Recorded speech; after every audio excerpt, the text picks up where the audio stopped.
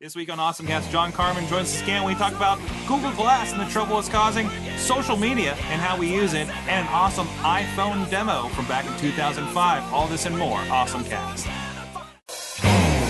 getting awesome. You're getting awesome. We're getting awesome. Yeah, that's what I said now. I'm getting awesome. You're getting awesome. We're getting awesome. Yeah, that's what I said. Hey guys, welcome to the AwesomeCast 140. I'm Sorg here, down in the studios in Pittsburgh, Pennsylvania. Down here, alone, in the studio, because joining me from his humble abode is Chachi. I'm in my bat cave! Yes, he is. There he is. He's in the comfort of his own home, enjoying his own video games. Not here tonight, but you got a good reason. Yeah, my work schedule's all messed up right now, so I will be skipping wrestling and going to bed. So, joining us through the beauty of Skype, as most of you usually do. And noticing that he can see his own camera. Yes.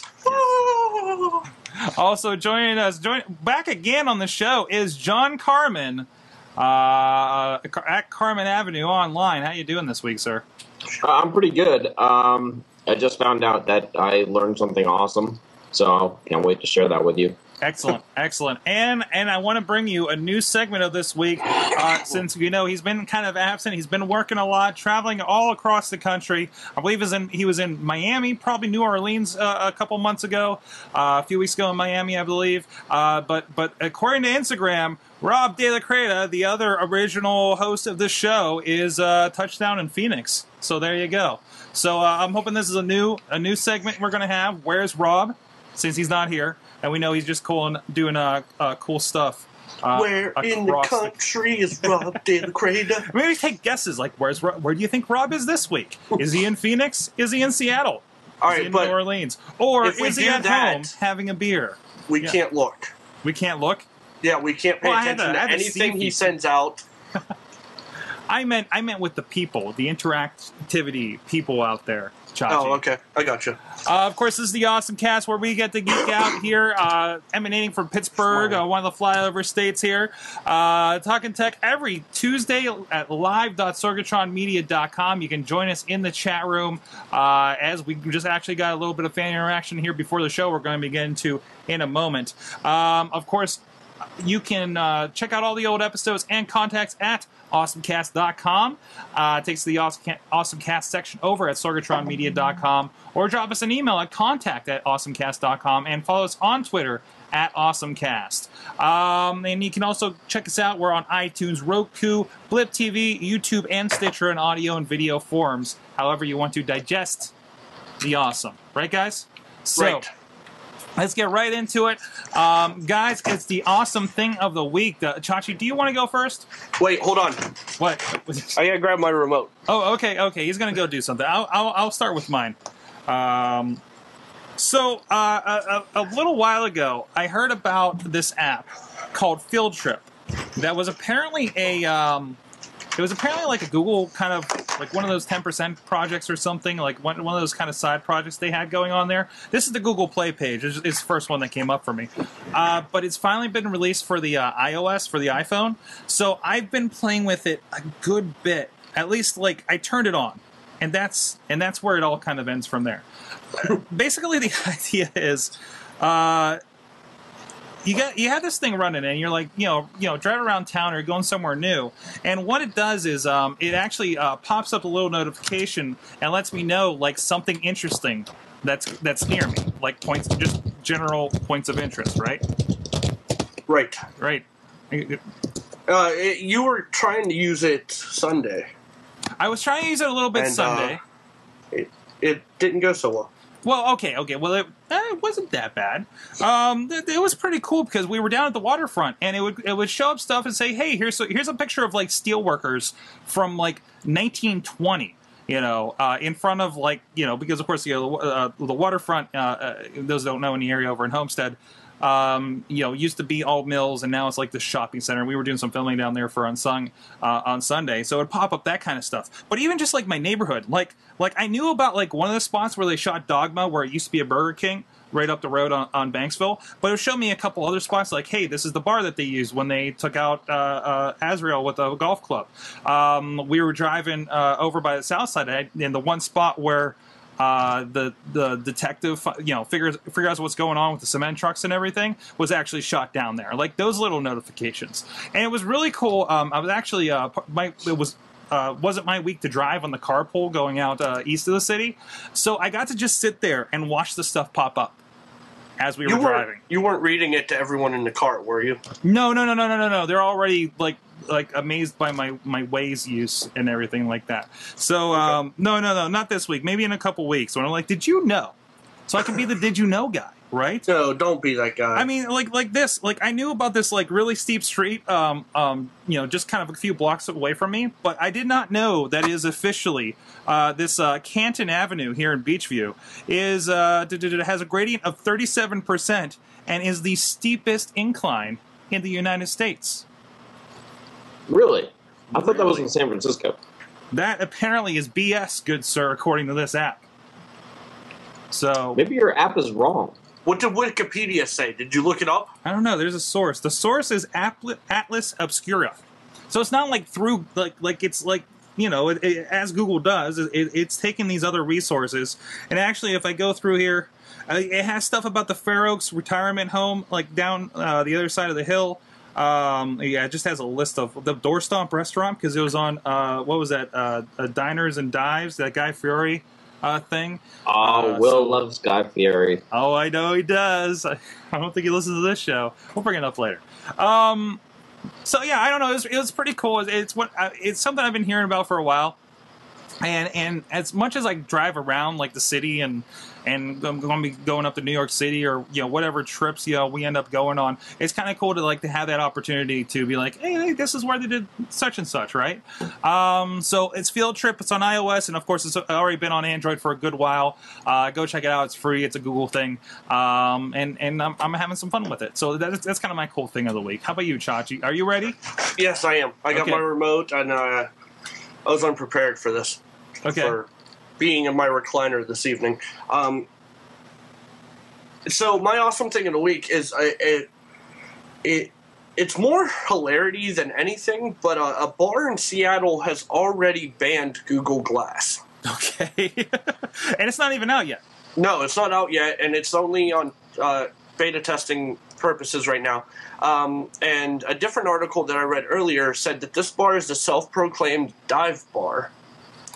And it's in an up-and-coming... Wait. Self-proclaimed dive bar?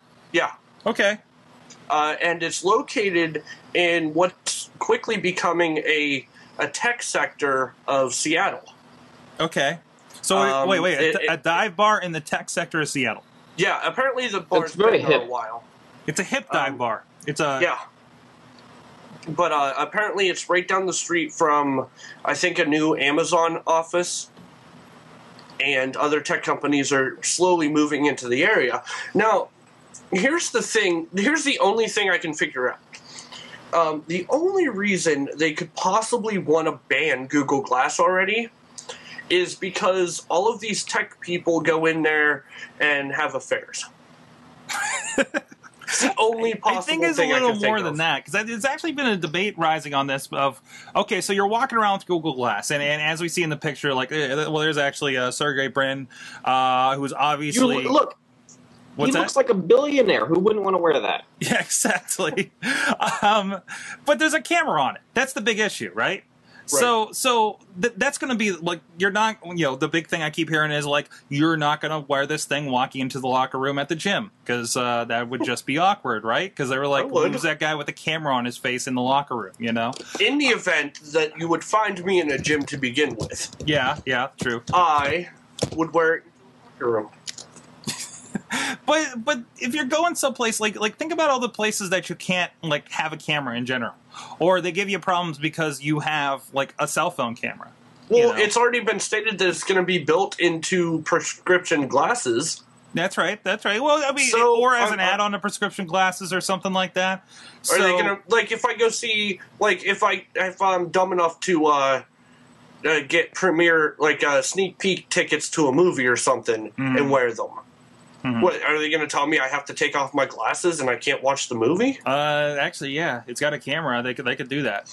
Well, I mean, especially if it's a premiere thing. What you have to look at here is my cell phone has a camera. Yep. Oh, they're stingy about those too.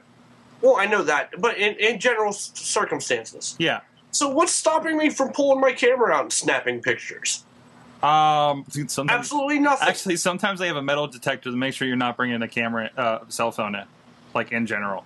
It depends on who's running them, but still. But No, but I'm done talking about the movies now. Okay. I'm talking about in general life circumstances. Mm-hmm, mm-hmm. Like if I were to go into this bar. But there's a difference from you pulling a camera out of your pocket and actively like making a motion like you're taking a picture versus I'm just walking around with a camera that's always pointing at what I'm looking at, right?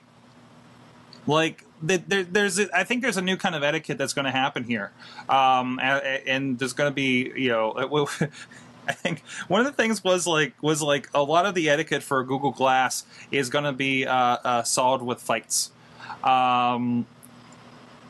With fights? With fights, like you have a camera, stop pointing the camera at me. You know, I wouldn't fight with $1,500 pair of glasses on. No. But not I at all. Just the idea will just like upset people that you're like walking around with a camera. You know. Well, I'll say this from my experience. I was once using my cell phone as a flashlight in the sex maze, and I was asked to turn that off because I would scare the bears. So. Right, those probably the same thing. Those kind of social issues like that, right? It's politeness. Yeah, exactly. I think you're going to find situations where you're just there's situations where you're not going to wear them in, like to a funeral or something, or sex mazes, or sex mazes, or the strip club to say leave your Google Glass at home, you know, or in the car. You know, and ideally you're not going to get prescription glasses that are you have one pair of prescription glasses and it has Google Glass in it, right? Like you're going to have that backup pair for the no Google Glass zones, you know. And they'll probably always make them obviously Google Glasses. I mean, we have spy glasses. You know, if you really wanted to spy on something, you get a pair of glasses with a hidden camera. You don't wear your Google Glasses that everyone recognizes. Well, and that's the thing, yeah. And something like the Google Glass, people are going to know you're going to have this thing on. Well, right. And Tom in the chat room brings up a good point. Mm-hmm. It's got to have some sort of indicating light to show that it's taking a picture or it's in recording mode. From what I hear, there is a red light that pops up on it. Right. I actually just heard that today. I mean, it's just a matter of people getting used to the fact that this thing exists and people are going to use it. Mm-hmm. And here's as long as it's not $1,500. And here's what it looks like when it's on prescription glasses, one of the earlier models of it. And really, I think it's just going to be a model that kind of just clips on your glasses in the long run. Hey, that's fine with okay. me. That makes sense. So it's not going to be, okay, take your glasses off. It's going to be like, okay, let me stick this thing in my pocket. I honestly shouldn't be wearing this in this kind of situation. You know, so you're not like, okay, I got to take my glasses off and I'm blind, you know, going into wherever, you know. It's awkward enough at the gym. Granted, it's going to be, and people don't realize this, but it's got to be a common sense, a common sense meter somewhere in society that says, oh, I'm going into a strip club or a sex maze. I probably shouldn't wear these. But the bar wasn't banning it for any common sense or practical reasons. The bar was banning it because they're a bunch of jackasses. Yeah. But there's that idea of like, well, people are going to come here and they're going to be, a dive bar. What do you do at a dive bar? You're hooking up, you're getting drunk, right? Like you don't want, cameras so much involved. That, I can look over and see that, Amazon CEO, drinking his woes away because he just had to lay off 500 people. You know what I mean? Like, I don't know, I'm just kind of creating a situation. But that kind of idea. Amazon just laid off 500 people. Did they seriously? No, you just said it. Oh, yeah. But no, yeah, like they're also saying in the chat room, there's also a voice command says, like OK Glass. Usually starts it from the sounds of things, and I'll take a picture or something like that. So I think there's some pretty good comics of like this is going to what's going to happen. You're going to be the first one to Google Glass, and everybody's going to be like, oh, cool, that's really awesome. To okay, that's kind of normal. To okay, nobody wants to hang out with you anymore because you might be taking pictures of them. like the camera has been the issue here. You know, and the other thoughts going into this is this whole idea of, you know, we have problems enough with people like, you know, having, you know, lunches and stuff like that, and they're playing with their cell phone. Now you don't even know if they're paying attention to you or watching that thing on. Well, I think that's the bigger point for the bar. I don't think the camera is the bigger issue. I think their point is they don't want people paying attention to what's going on in the digital realm when they're supposed to be at a bar with their friends or hooking up or playing a poker machine. Or it could be like the no cell phone policy, just because I'm annoyed that you're talking on the phone, being belligerent, and not paying attention to this transaction that should be taking place. You know, I think you're right. I think it's more about social etiquette for this bar. I think they're just sick of, I mean, they mentioned fanny packs. Maybe they've been sick of accessories going back a while now, but they're fed up with it. Mm-hmm. Mm-hmm. So, what about you, John? What's your awesome thing of the week? Well, it's not new. It's not new to me, but I'm wearing this hat, this MailChimp hat. So I think I was going to talk about the hat, but I should talk about the reason I have the hat is because I contacted MailChimp for a class I'm doing on semi-automating your social media. And one of the coolest plugins and coolest ways I've found recently to semi-automate social media is the MailChimp social plugin for WordPress. Okay. So this is really only useful if you're geeky enough to build your own WordPress site. But the social plugin allows you to post and then repost that same post to Facebook and to Twitter. But there are many plugins that will do this. There are many plugins that will automate it. One thing that I love about the MailChimp plugin is that once you hit publish, before you actually publish to Facebook and Twitter, it gives you the option to edit. And there are different rules when you're posting to Facebook, different rules when you're posting to Twitter. Obviously, Twitter, you have 140 characters, like this episode, number 140.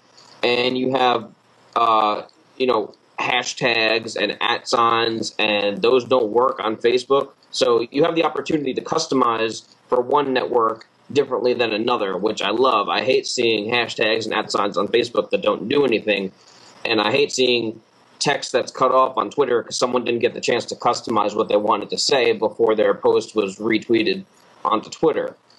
So my whole point is you should automate as much as possible, but I'm a big proponent of semi-automation where the user gets to customize their message. Mm-hmm. Awesome. Yeah, and this is actually something that came across myself earlier this afternoon, and kind of tagged it to be like, okay, you know, as a MailChimp user, I use it for the Sorgatron Media newsletter and some other past things. And I wanted to see what they're doing, and then I got your feedback. I'm definitely going to check into this. So yeah, I would look into it. I mean, if you're already a MailChimp user, then there's no reason to not use this. It's so simple to set up. You can set it to go to your Facebook profile or Facebook page. Mm-hmm. It's completely customizable, and like I said, every time you post, you get the option to customize your message to any of these networks, or you can choose not to if you don't want to post a specific post to Twitter or Facebook. And it looks like it has a lot of hooks for like stats and everything too. That's a little more extensive, because any of the Twitter stuff, like the auto post things, like they would break half the time, or you just garbled up like boom boom boom. Nobody knows it's a blog. It's just like, here's a title. There are a lot. Right, you can customize. You can set a default. But then you can customize the default. Like sometimes I'll just tweet out the title and the link, but sometimes I want to give it a little more info. You can always customize that. And because it's MailChimp, it'll be around for a while. Yeah. This isn't, many plugins are created by, independent developers, and they get busy or they take a new job and they disappear. Yeah. And God bless all these independent developers that have been building plugins for WordPress over the years. But sometimes you want a plugin that's going to last, that you want to be committed to and will commit to you. And MailChimp's not going anywhere. Alexander Carr says, you had my curiosity, Carbon, but now you have my attention. Apparently he's a WordPress nut out there. Yeah. So. Well, probably about the hat, which, by the way, is incredibly hot. I'm sweating under this hat, but I'm committed to it. And I will be giving away the hat, actually, at a class I'm teaching. It's called Semi-Automating Social Media, or Semi-Automatic Social Media. Wednesday, April 3rd, I'm teaching the class, and we're giving away this hat now that I've sweated in it. Nice. So you give them a little something extra. I like that. It's very I like personal. that. And we have competition going on right now. I can't see the top of the hat there. It just looks like, oh, there he is. It's a Cookie Monster hat. I was gonna say, is that Cookie Monster? Mm-hmm. So you just eat cookies in that hat. That's awesome. That's a homemade one. It is. Yeah. Courtesy of Missy's mom. There you go. Are you serious? Nice. Yeah. Classic.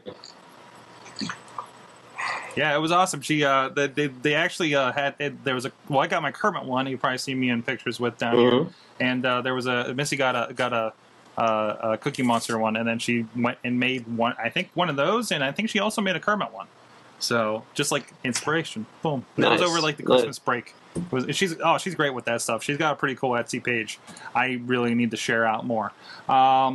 She does a lot of cool stuff. So. Anyways, yeah, go check that out, especially if you're using WordPress and just MailChimp in general. I'm a big fan of it. I like it a lot better than like one of my clients has Constant Contact, and I'm just completely I get into it with the tech support team on Twitter with those guys.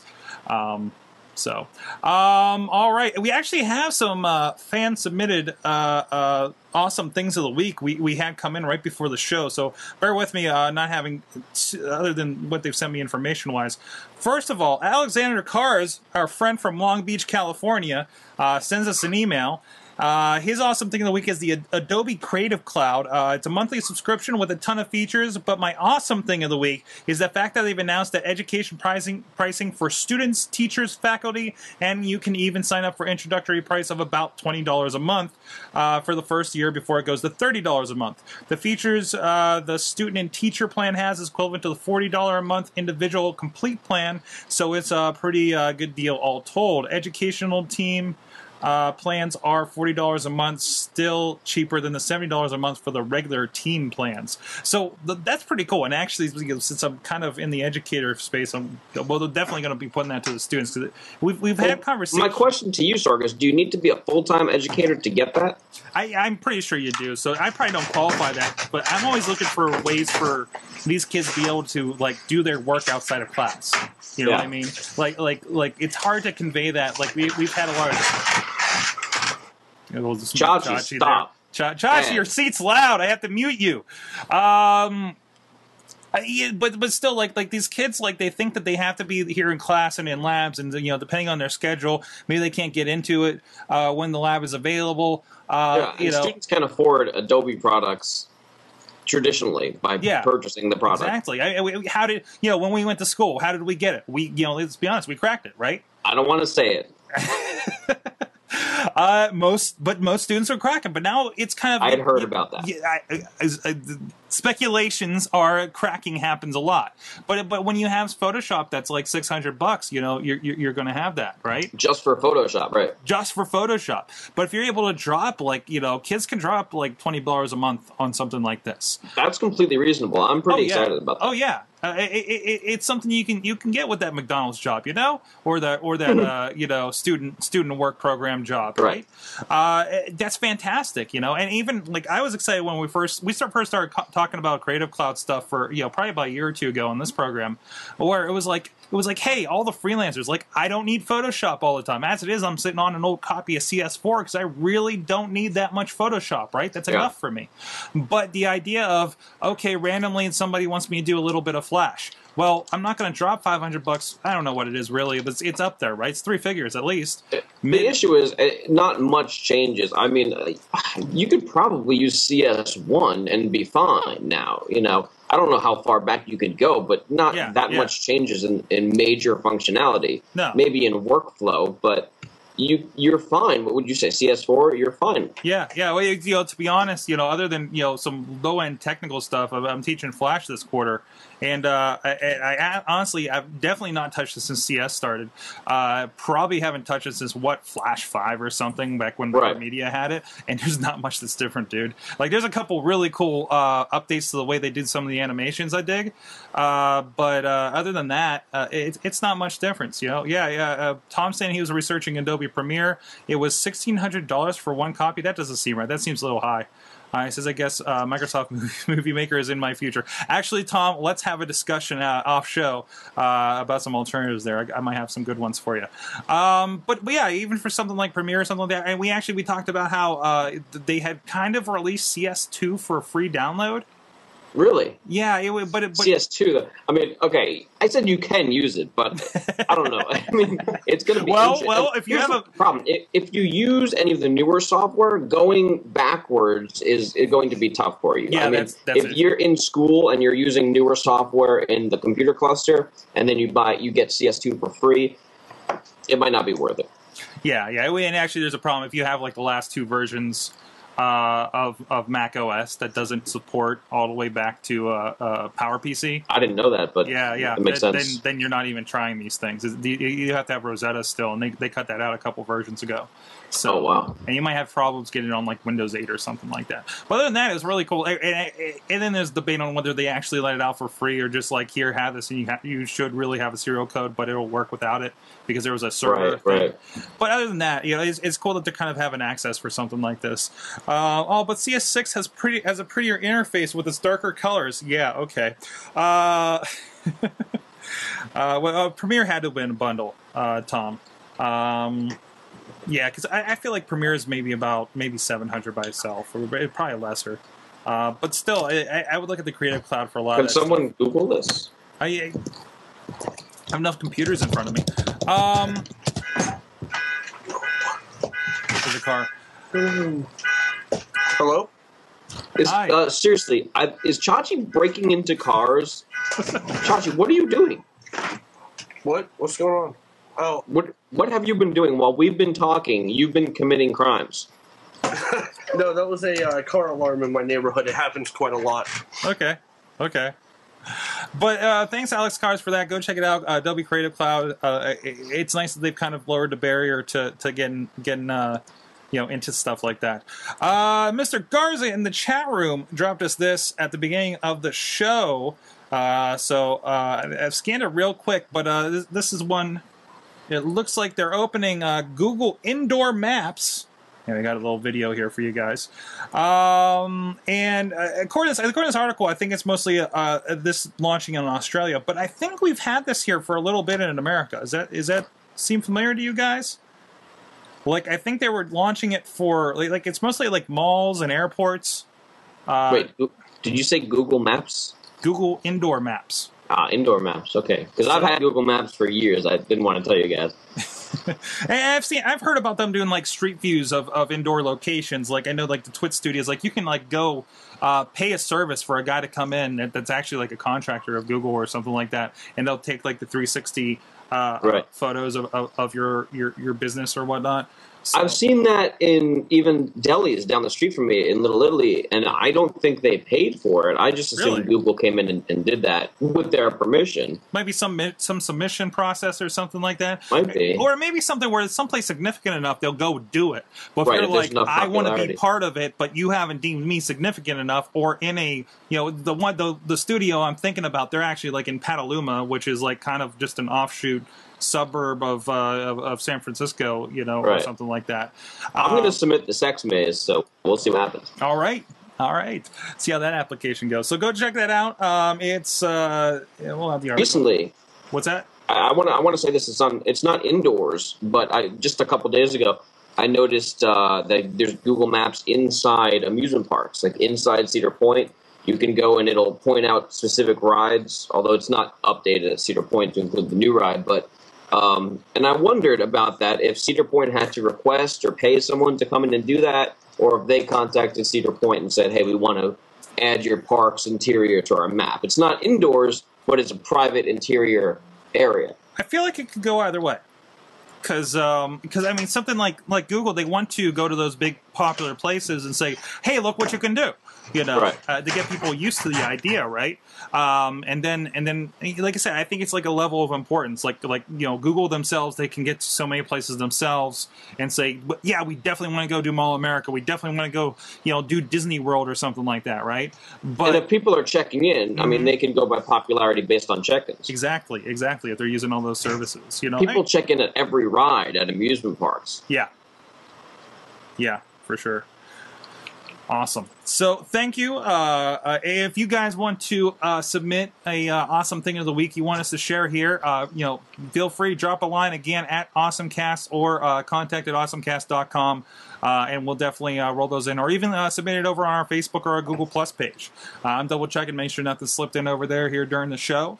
And we definitely use them. We also post a lot of our stories we are considering for the week in there. So if you have any commentary on that, we've had some good discussions pre-show, bringing up some good topics, and we like to use that. We like all the input we can get from you guys. So. Here's an update from Cars. It says $1,900 for production premium. Premiere by itself is $800. Whoever told you $1,600 is a liar, and presumably a whore. But it's okay. Well, whores will inflate the price. There you go. All right, so let's get to the stories here we had lined up. Let's get rid of that Google Glass. We'll skip that one. So Facebook newsfeed. I know, John, you deal a little bit with social media as well here. Have you been looking into the new newsfeed? First I've heard of it. The first you've heard of it.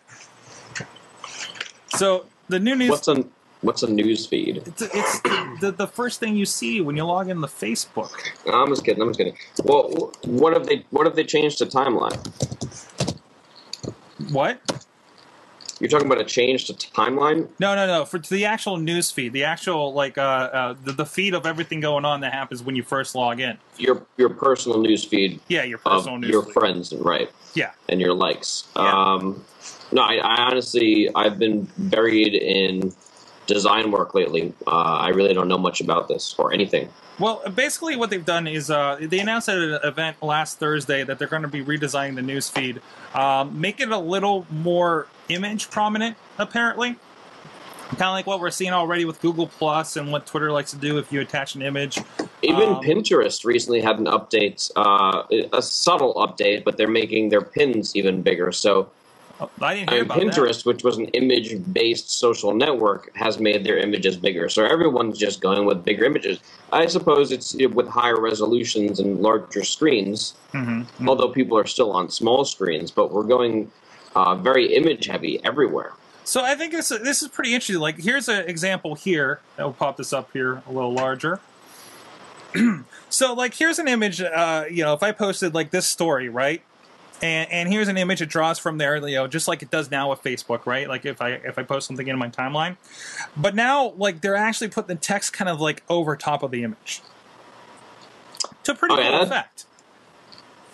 That's weird. I mean, it's very similar to what Twitter did, actually, with their profile images, where you can choose a header and then it puts your text on top of the header and it adds a gradient. Some images still work better than others, but it adds a dark gradient so that their light white text can appear and be readable over any image that you post. But I just think, trying to automate what is basically design, graphic design, just has very, very variable results. Yeah, and I kind of see that a lot with the Google Plus-ification happening here. Like Google Plus itself, like it was really nice when they first started having big images and stuff on the iOS apps in particular, right? But it seems more and more like it's kind of making up for stuff it doesn't. Like even if you look on Google Plus, like the stuff that really pops out is the stuff with big images, right? Right. Like here, this Modern Combat, and then we got like a little one for a story that we posted. Then we got Michelle Obama just kind of slapping us in the face, or whatever. With her big muscular arms. Yeah, exactly. But if I go to the iPhone app, like some of those things, like they kind of are like I have a weird doubling of the photo. It's not really working out as well anymore. As they try to make these do different things. It's really everybody's moving towards a more visual web, right?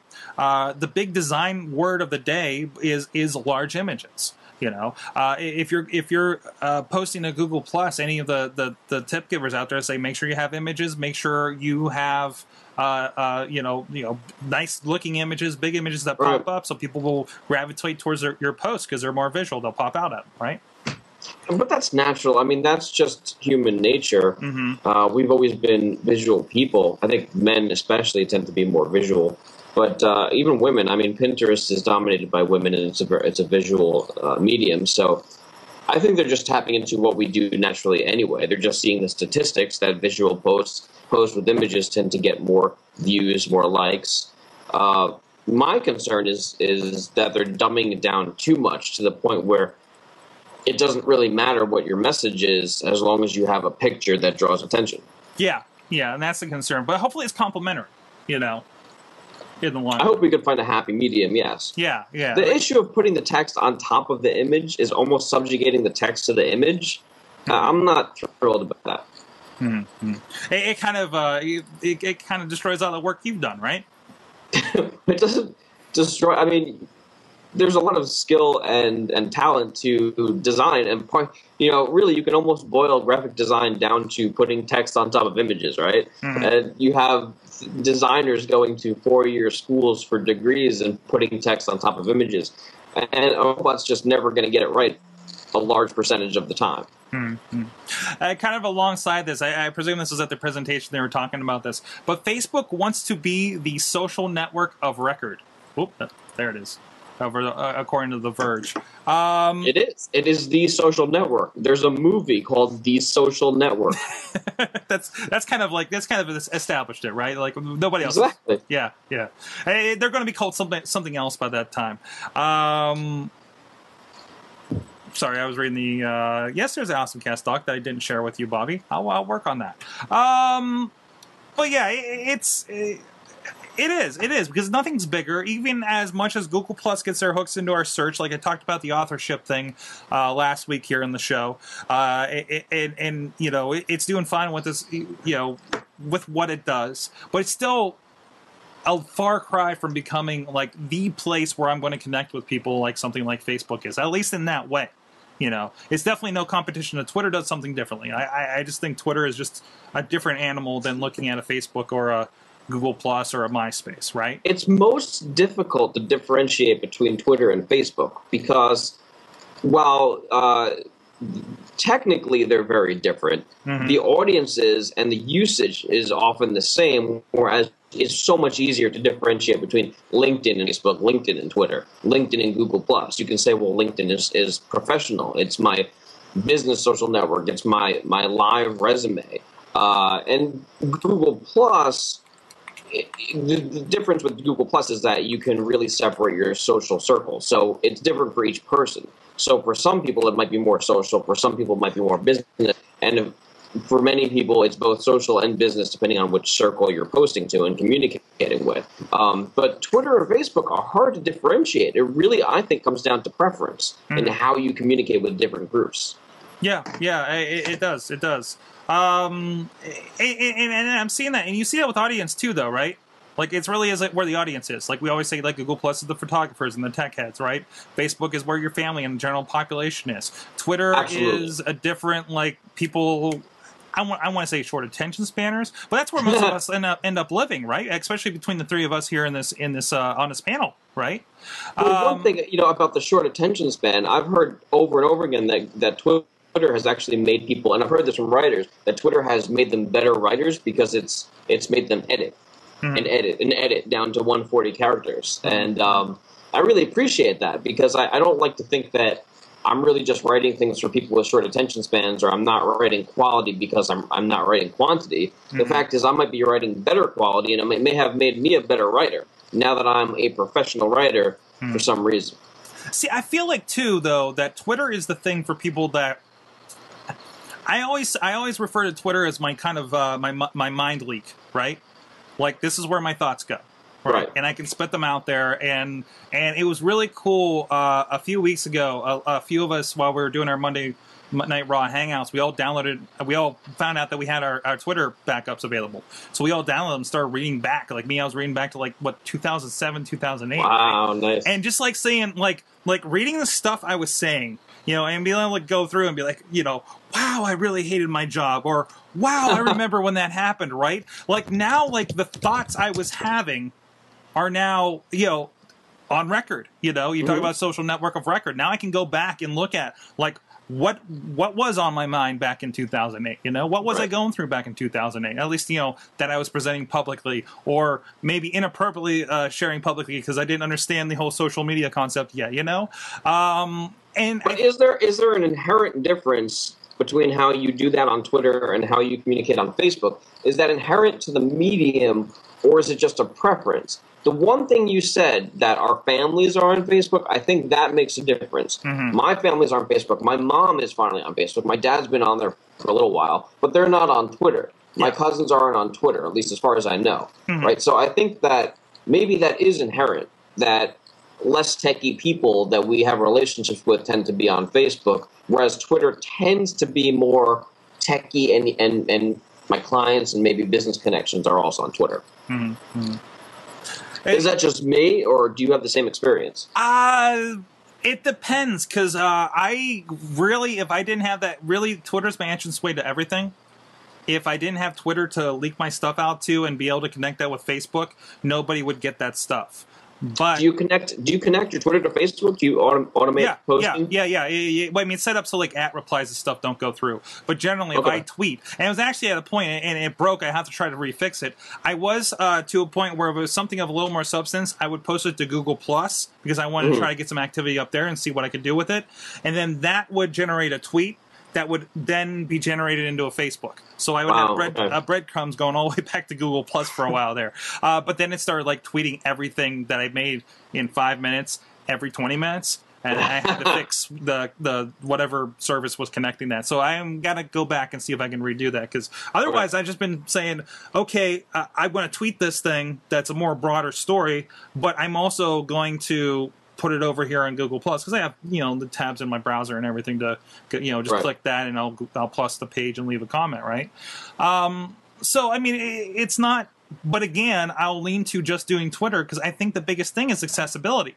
I pick up this phone and I text message and boom, you know. I think that's what most. I think that's what's more than the community. I think that because I feel like there's different communities, not just tech people, but I think it's just people that just want to communicate without any strings attached. Right. Well, and you think that's you're referring to Google Plus now? Oh no, the Twitter. Back to Twitter. Okay. So I think I feel freer to communicate on Twitter, despite the fact that I have more followers on Twitter than I have friends on Facebook. And I could be alienated. I mean, I say ridiculous shit on Twitter, and I curse there on purpose because I curse on Twitter, but I don't really curse on Facebook unless I'm really mad because I don't want my mom seeing that. But I don't know who's seeing it on Twitter, but I think in Twitter there's almost this acceptance of forgiveness, or it's not anonymity because everyone knows who you are. But I feel, I don't know where I'm going with this. I maybe it's just me, but I feel like I can be freer to say whatever the heck I want on Twitter, whereas on Facebook I'm a little more real. And that's weird because that seems backwards to me because I feel like Twitter is the more public of the two. You know, from the chat room. It is. Just some other ideas here from the chat room. Brother Sorg, Maddie's saying he uses Hootsuite to post to both. I use Hootsuite as well to try to kind of, like, whenever I'm doing split posts to, like, all the Awesome Cast stuff or all the Mayhem Show stuff. Some of that automation you're talking about, right? Or scheduling stuff. It's really good for I use Hootsuite to post to both often, although there's evidence that it might be better to post directly to Facebook. Yeah. There's that because supposedly it might be, it might downrank you for doing that. Exactly. I guess. Which then it's like, well, great. So now I have to manually do all this crap again, right? Right. So what's the point of having an automation tool? Exactly. But he says he uses Hootsuite to post to both. He likes how it does links on Facebook. Plus, I can regulate what goes where. I treat Twitter as public, while Facebook is my family and friends. Okay.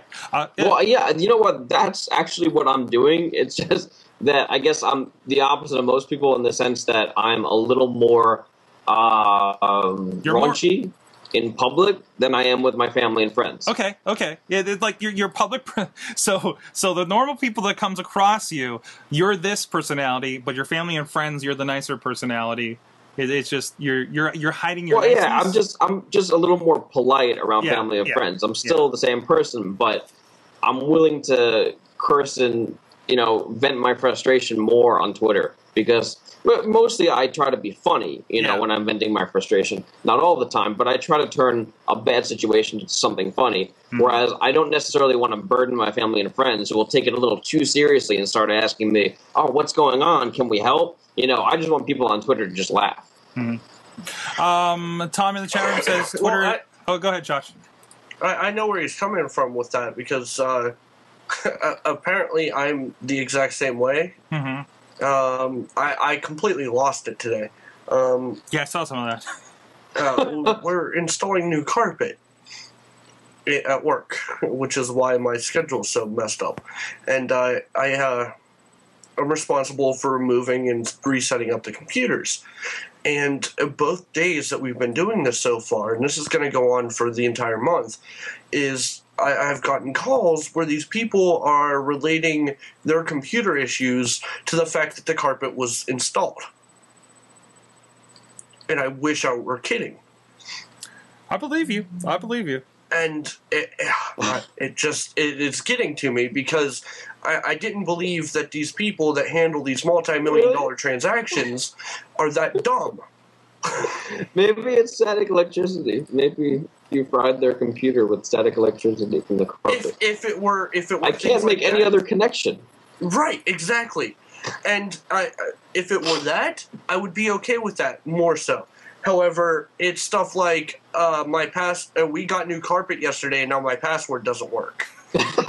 or we got new carpet yesterday and I'm not getting emails. That's awesome. Did you tweet us? I did. And today, I got the Outlook one today, all right? And it was a rough day, and I just lost it on Twitter. And Ginny, she's like, I can't even picture you angry. Because I'm normally not on Twitter. Twitter, like you, I try to turn my anger into humor on Twitter. Exactly. Make something, because no one's going to really identify with your anger, because everyone has their own issues that they're dealing with. I mean, unless it's something really egregious, right? Right. But if it's just something like, I don't know, like the customer service related, people are just going to dismiss it and deal with their own problems. So make it something funny, and, you turn a frown upside down, and you bring other people onto your side as well. Right. And like Sorg, I've been going back through occasionally and reading tweets from when I joined Twitter in 2007. And I've noticed that in the beginning I wasn't sure what to do with Twitter, like much of us. And instead, like over time, it's just become that place where I can be completely ridiculous and everyone likes it. Yeah. And Facebook is that place where I put stuff that I need friends or family to see, or I want friends and family to see. Because if you're totally ridiculous on Facebook, you'll have people who are close to you in real life concerned about you. Right. And not necessarily knowing how to take it. Whereas if you're ridiculous on Twitter, it's just because it's so public, people figure, oh, well, he's just being ridiculous just to prove a point or be funny. So Twitter's more like our soapbox, more like, we're getting up and performing than really, or commenting or all cheering along with a Steelers game or a Pens game or something, right? Right. Like, as opposed to because it is that instantaneous thing. It like I always say, like Twitter is like you're in this giant crowded room and you're shouting something out, and if somebody hears you, they can shout back. Right. Like that's how I lay it out in the 101 courses usually, right? Well, Sorg, you of all people know that it's my ridiculousness on Twitter that's led me to opportunities in life. Exactly, because you've attracted these people, and then and that's brought up stuff like this. I mean, for instance, when I said, hey, can we put Chachi up as host for Unsung, they knew you from Twitter. Or whatever else, presumably, and they're like, yeah, great, we love his personality, Exactly. So, I mean, I don't want to say that I'm a different person on Twitter. I just say that there's less boundaries on Twitter. Or even things like, friends of ours have been kind of using Twitter as a platform for some of their comedy writing they've been trying to get into, and putting stuff out there. Twitter has become huge with comedians. I mean, for us, the old-time social media pirates, to sit back and look at what's happened in the world of comedy with podcasting. I mean, comedians have brought back podcasting, and same thing with Twitter. I mean, some of the most popular people in podcasting and Twitter are comedians now. Exactly. And it's kind of uplifting. At the same time, I look at it and think, well, I've been doing that for a while, but I was never really trying to be funny, But it's different for a comedian. If that's your profession, you're always trying to be funny. It's come a long way from what kind of sandwich did you have today? Are you really asking me? No. That's like what it would ask when you first launched it, right? That's what everyone always assumed. Oh, I don't want to join Twitter because I don't care what you had for breakfast. I don't want to do what I had for breakfast. Well, I don't know why that's a big thing. Cats and breakfasts, right? People hate cats and breakfast as if that's all we ever talk about. Hey, and according to the chat room, cats do make up 99% of the internet. Somehow 1% is porn and 0.5% is podcasting. I don't know they had math in there. It doesn't all add up. But still. Well, other than that, and also it was come up. Where does Friendster fit into all this?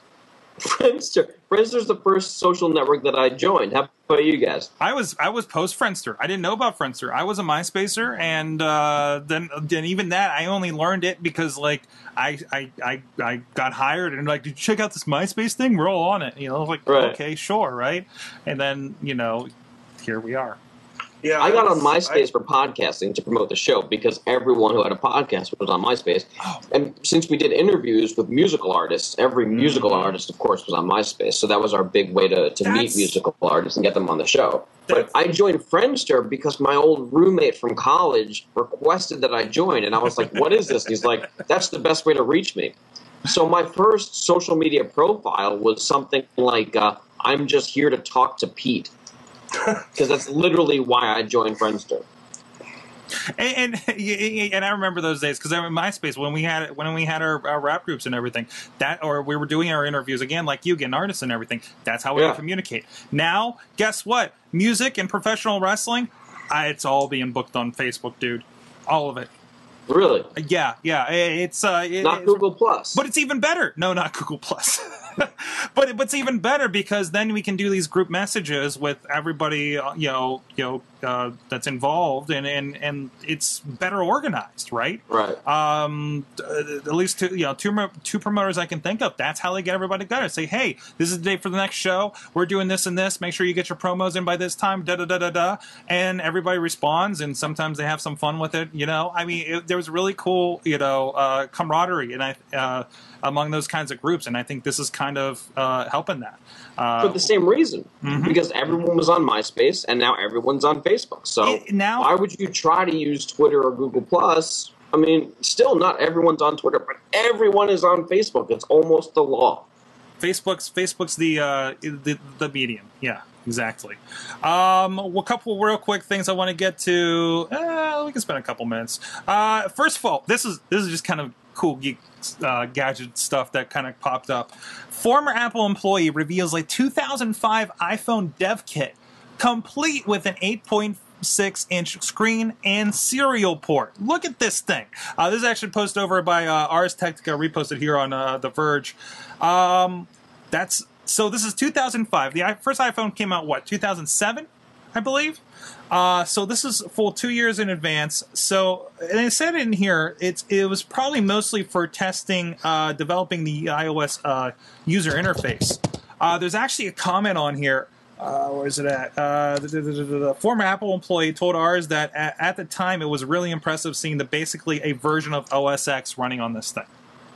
So, was that thing taped together? It looked like it was taped together. It might actually be taped together, but I mean, it's like one of those prototype sort of deals, right? And you can see on there's actually an Ethernet port underneath. It looks like the other end of actually both ends of USBs on here, and of course a serial port. But that's for them to load stuff up there because they really didn't have an interface figured out, or the cord or any of that kind of stuff at this point. So that's just a general thing for them to load stuff on with. I think it's really cool seeing like an early working model like this to kind of see where it came from. I mean, you got things. Well, I mean, like the article says, it was merely a tool for them to test the OS. Yeah. So, I mean, the size of it doesn't really matter. No. If anything, that just helps them. Oh, here's some more pictures, actually. So there's like the circuit board on the inside. The serial port, it makes perfect sense because, I mean, at the time, that was pretty much the best way to transfer large amounts of data, such as whatever they're programming. Mm-hmm. And obviously, it wasn't terribly portable. You see a power cord plugged in there. And all that kind of stuff. But yeah, it was just, this is just kind of like a proof of concept at this point, right? Like, we think we can do this. We think we can make the interface do this. And this is how we made it. And then that's for the software guys to deal with. And then they hand it over to the Johnny Ives and everything. And they make this cool little mold that looks like a little, what we see now. And they say, okay, can you fit all of this into this? Yeah, that's the hard part, right? That's when you see what they want it to look like. Mm-hmm. They want it to fit in. And you go, holy crap, we just did this proof of concept. How the hell do we go from here to there? That's how it works. I mean, you look at something like this. You look at these pictures. Let me bring up right here. Like, you bring this, you look at this motherboard right here, right? With these giant connectors. There's a big, looks like a memory interface, like some kind of card interface there in the middle. Giant chips and everything, right? These giant ports. And they're like, okay, this is where you go in and you say, okay, can we, the Samsung or one of our suppliers, or can we develop a chip that makes all 4 of those chips one chip, right? Right. You make, what can we do to make it so we don't? Well, if we get that down to one chip, maybe we don't need all of these diodes down here and stuff like that. Like that's where the real cool part of the engineering comes up with this. That we get something tiny like we have here, and now everybody's got stuff like this, right? So that's how you push the envelope. So it kind of, I always like seeing those kind of like cool, from a designer and a bit of a developer standpoint, though, there's those the sleepless nights where you're just you want to get there. You have a vision of getting there, but I mean, you don't know what the path is from A to B, and no one's done it yet, so you're not sure that it's possible. You're confident it's possible. You're being paid to make it possible, but you don't know how to do that yet. Mm-hmm, mm-hmm. And that's a really uncomfortable and yet exciting place to be. Oh, yeah, and some people just thrive on that kind of thing, right? Yeah. I mean, that's what a lot of entrepreneurs are completely into, right? I think it's crazy people thrive on that. People who wear monkey... it's not a monkey, it's a chimp on their heads. Monkeys are not chimps. I got one more thing, and this could have been my awesome thing, but I think I would hold it until like I had one in hand and it was actually working and we saw it. But this is apparently coming out in May. I think I just found this like earlier today. It's called Automatic. Basically, what it is okay. Computers have been on cars pretty standard since about 1996, I believe. And the whole idea, like, I remember my dad would always, like, he tried working on cars, and he would get this unit that would, like, give the codes to say, okay, this is what's wrong with the emissions for you to figure out what's wrong with your car, because he had an old Thunderbird that was problematic, right? So basically what they do is for $70, you can pick up this kit that's basically this little doodad here, right? You plug this into this port that most cars have since 1996, most gas-run cars since 1996, right? You plug that in the port. That will now interface with an app on your phone, which will the most recent 2 iPhones, and they have about 4 models of Android that are compatible here, stuff like the Galaxy and stuff like that. You have to look at the list on their site. And what that will do is send information over about your mileage. If your service light comes on, you can tell it to turn it off. There's something right there that'll fail your inspection, right? And even to the point where if certain things that hurt your mileage, like hard stops or other bad tendencies, it will actually chime at you and record those things. Doesn't Progressive have something like that? I'm pretty sure Progressive has something I think I've heard like of, that. black boxes or something like that, right? Where like if you're in an accident, it'll like kind of like pick up all that information and say, okay, were you the one screwing it up? But this whole idea is, then you all you have all that information. You're getting what's going on with your gas mileage. Basically, all those features that you see on newer cars. Like with the whole OnStar like services and everything. I just took a ride with somebody out to Philly that had the giant screen in the middle that interfaced with their phone and had the GPS and had all the stuff about their car all built in there, right? So basically, and the backup camera, rear view camera.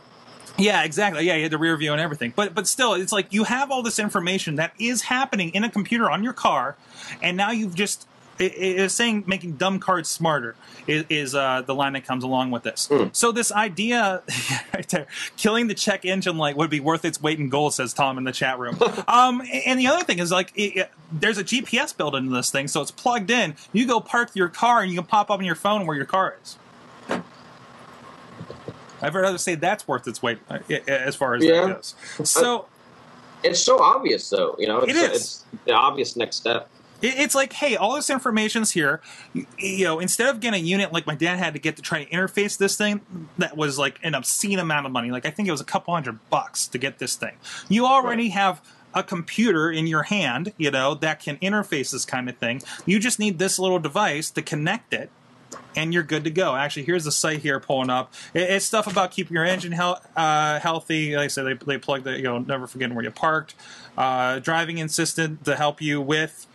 Stuff like mileage and everything. I think there was a thing where, when you go and fill up your car, it takes note of that and then gives you all your information for miles per gallon and hours, miles. It gives you like what, based on information that it's pulling, like kind of crowdsourcing off the internet, how much you pay per gallon. Well, many cars can already do that. So, yeah, it's just an issue of getting that onto your phone, all in one device where you can make that information portable. So instead of saying, I need to go get it, I want to go, in my next car, I want to go get a car that gets this instead of this. I can not trade in my old Rendezvous, my old 2005, SUV, and just plug this guy in, and hopefully I get better mileage out of the thing because I'm going to start paying attention to the car's already taking note of. So does it give you recommendations for how to get better mileage out of your existing vehicle? It does. Like I said, it kind of like the fast braking and stuff, like some of those tendencies, it will let you know, hey, you're doing something that's screwing with your mileage, basically. Interesting. Okay. From the sounds of it. They're taking pre-orders now. I think I'm going to wait out for first reviews, but I personally am very interested in checking this thing out. For $70, I think that's kind of worth it for something like this to get. And there's even, I think they said there's like OnStar type of I think I read somewhere they were talking about automatic calls and help in a crash. If you are in an accident, you can set it up to notify 911 or other numbers. Wow. Yeah. So, and it's got the GPS information, right? So, boom, they get all that information. Right. It's pretty cool. It could be fun. Never forget where you parked. No, I mean, yeah, it's not even like those apps where you check in. Okay, this is where I parked. And you have to go find it. It automatically checks. It's just you like this is where your car is. We got to do that in there transmitting. This is where your car is. So, yeah, that would be cool. So awesome. Anything else you guys want to touch on before we head out of here? Last call, guys, for geekiness. All right, John Carmen. You're at Carmen Avenue on Twitter, where people can talk to you. Yeah, they can talk to me. I'll talk back. I might curse. That's right. Also, CarmenAvenue.com. Mm-hmm. And I think I might actually post my Dr. Fat story so that my title makes sense. Yeah, I might do that. Can you give us a preview of what this is about? You want to see the video? Oh, you got a video? Oh, yeah. Google it. Go to YouTube, or just Google John on Dr. Fat. John on Dr. It's short. You can play it right now. Okay. I don't think I might have audio. John on Dr. Fat. First thing that comes up. Let's see here. Now I know the sync's going to be off. Is this it? Yeah, that's it. So who's got something here? Okay. Well, my invention is called the automatic ammunition, and it's for when you're playing out in the snow, and instead of packing snow together to make a snowball, which also it falls apart, you just scoop it up like this, and depending on if you're a lefty or a righty, it has extra room on your glove to throw the snowball. I see. So perfect shape snowballs every time, and a lot harder too, right? What's your name? John Carmen. Let's hear it for John and his snowball. Who's got something here? Okay. John Carmen on Dr. Fat. I've never heard of this show. Yeah, most people haven't. In fact, I don't think I've ever run into someone who's heard of it. It was huge. When I was a kid, it was huge to me anyway. And my dad said that we would watch every episode. We'd watch for any information on how to get on the show, and it never said anything. And then the producers ended up coming to my school, and it was like a school project where you pitched your idea and whatnot. I wasn't actually a contestant. There was a game show aspect of the show. But to be a contestant, you needed to either have a bigger invention, like something that had more movable parts, or a bigger personality. I mean, if you watch that clip closely, you could see how nervous I was just in that little elevator pitch that I gave. And now so I wasn't prepared to be a contestant, but that was my big television breakthrough. And now look at you on the internet in front of camera whenever you feel like it, right? Yeah, I'm not even wearing pants. I mean, Nope. that's how casual I am. Nope. You would have not wore pants that day if nobody told you to, right? Well, yeah, my mom dressed me that day, so that's... And it's weird because there's those snowball makers I've seen at like Five Below lately. So you were ahead of your time there. I saw them. I saw them this year for the first time, and it was at like Five Below, like Marshalls, and I got a couple of them for friends of mine who have triplets. So I found this 2-pack, so I had to get 3 2-packs because they have 3 kids, and then one for the parents. I have no idea how well they work, but I bet they work better than my gloves. The gloves never really worked that well. The snow had to be really moist and compactable in order for the gloves to work. Awesome. Chachi, what are you inventing over there? I'm inventing nothing. I got nothing. No. Chachi says .net is back up and running finally. Sorry. It was broken for a while. I don't know why. Neither do I. Honestly, we didn't figure it out. That. We're not entirely sure why it went down. So I will be getting back to my 1001 games journey. Awesome. Nice. Soon. So if you want to go check out his past journeys in that, you can go to chachisays.net, not .com. Yes. And if you want to buy .com, apparently it's going for about $2,000. Holy shit! That's Man, more than I a pair did of well glass. with that. I know. How does that happen? What did we do with that site that somebody decided it was worth that much money, right? I don't know. I mean, when I was trying to get my michaelsorg.com, they wanted like $90 for it, right? And I still wouldn't pay that.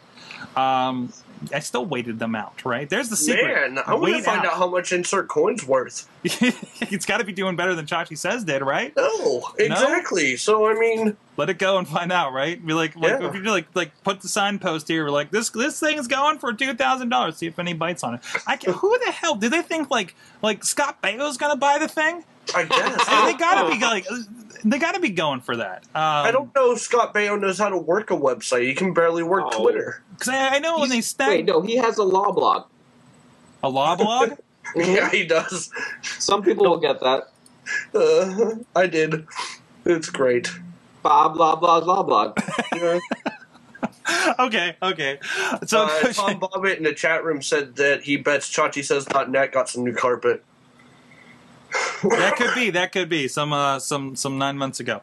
But that's okay. You were busy with Insert Coin. You're busy with Chachi Plays, and now that is out of the way, and you can concentrate on this blog. Right? Yes. And hopefully back on Insert Coin.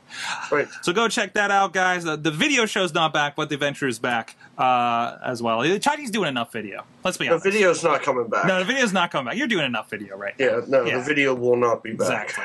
And of course, I'm over at MikeSorg.com. I've been, I have some cool blog ideas coming up, but in the meantime, it's just kind of been reposting stuff from the newsletter that's over at Sorgatron.com, and all the rest of the stuff at SorgatronMedia.com, including Wrestling Mayhem Show. Unsung came up today, where we talked about some cool tech going on in over at UPMC with thyroid cancer. And of course, let's play with insert coin to begin .com. So go check that out. And if you're here, you can check us out here live starting at 7 p.m. for this show at live.sorgatronmedia.com, and stick around for Let's Play and Wrestling Mayhem show. It's a night of podcasting fun. And you guys can join us. Again, catch us at awesomecast.com, contact at awesomecast.com, tweet us at AwesomeCast, and we're on Facebook and Google Plus, so you can converse with us. We post stories throughout the week. You can join us in the chat room, like I said, and all that stuff. So thank you to our awesome chat room that has been hopping all night, giving us stories, giving us awesome things of the week. Keep that up, guys. You've been our awesome audience. John's been our awesome guest. Thank you, and you're welcome. Have an awesome week. We're getting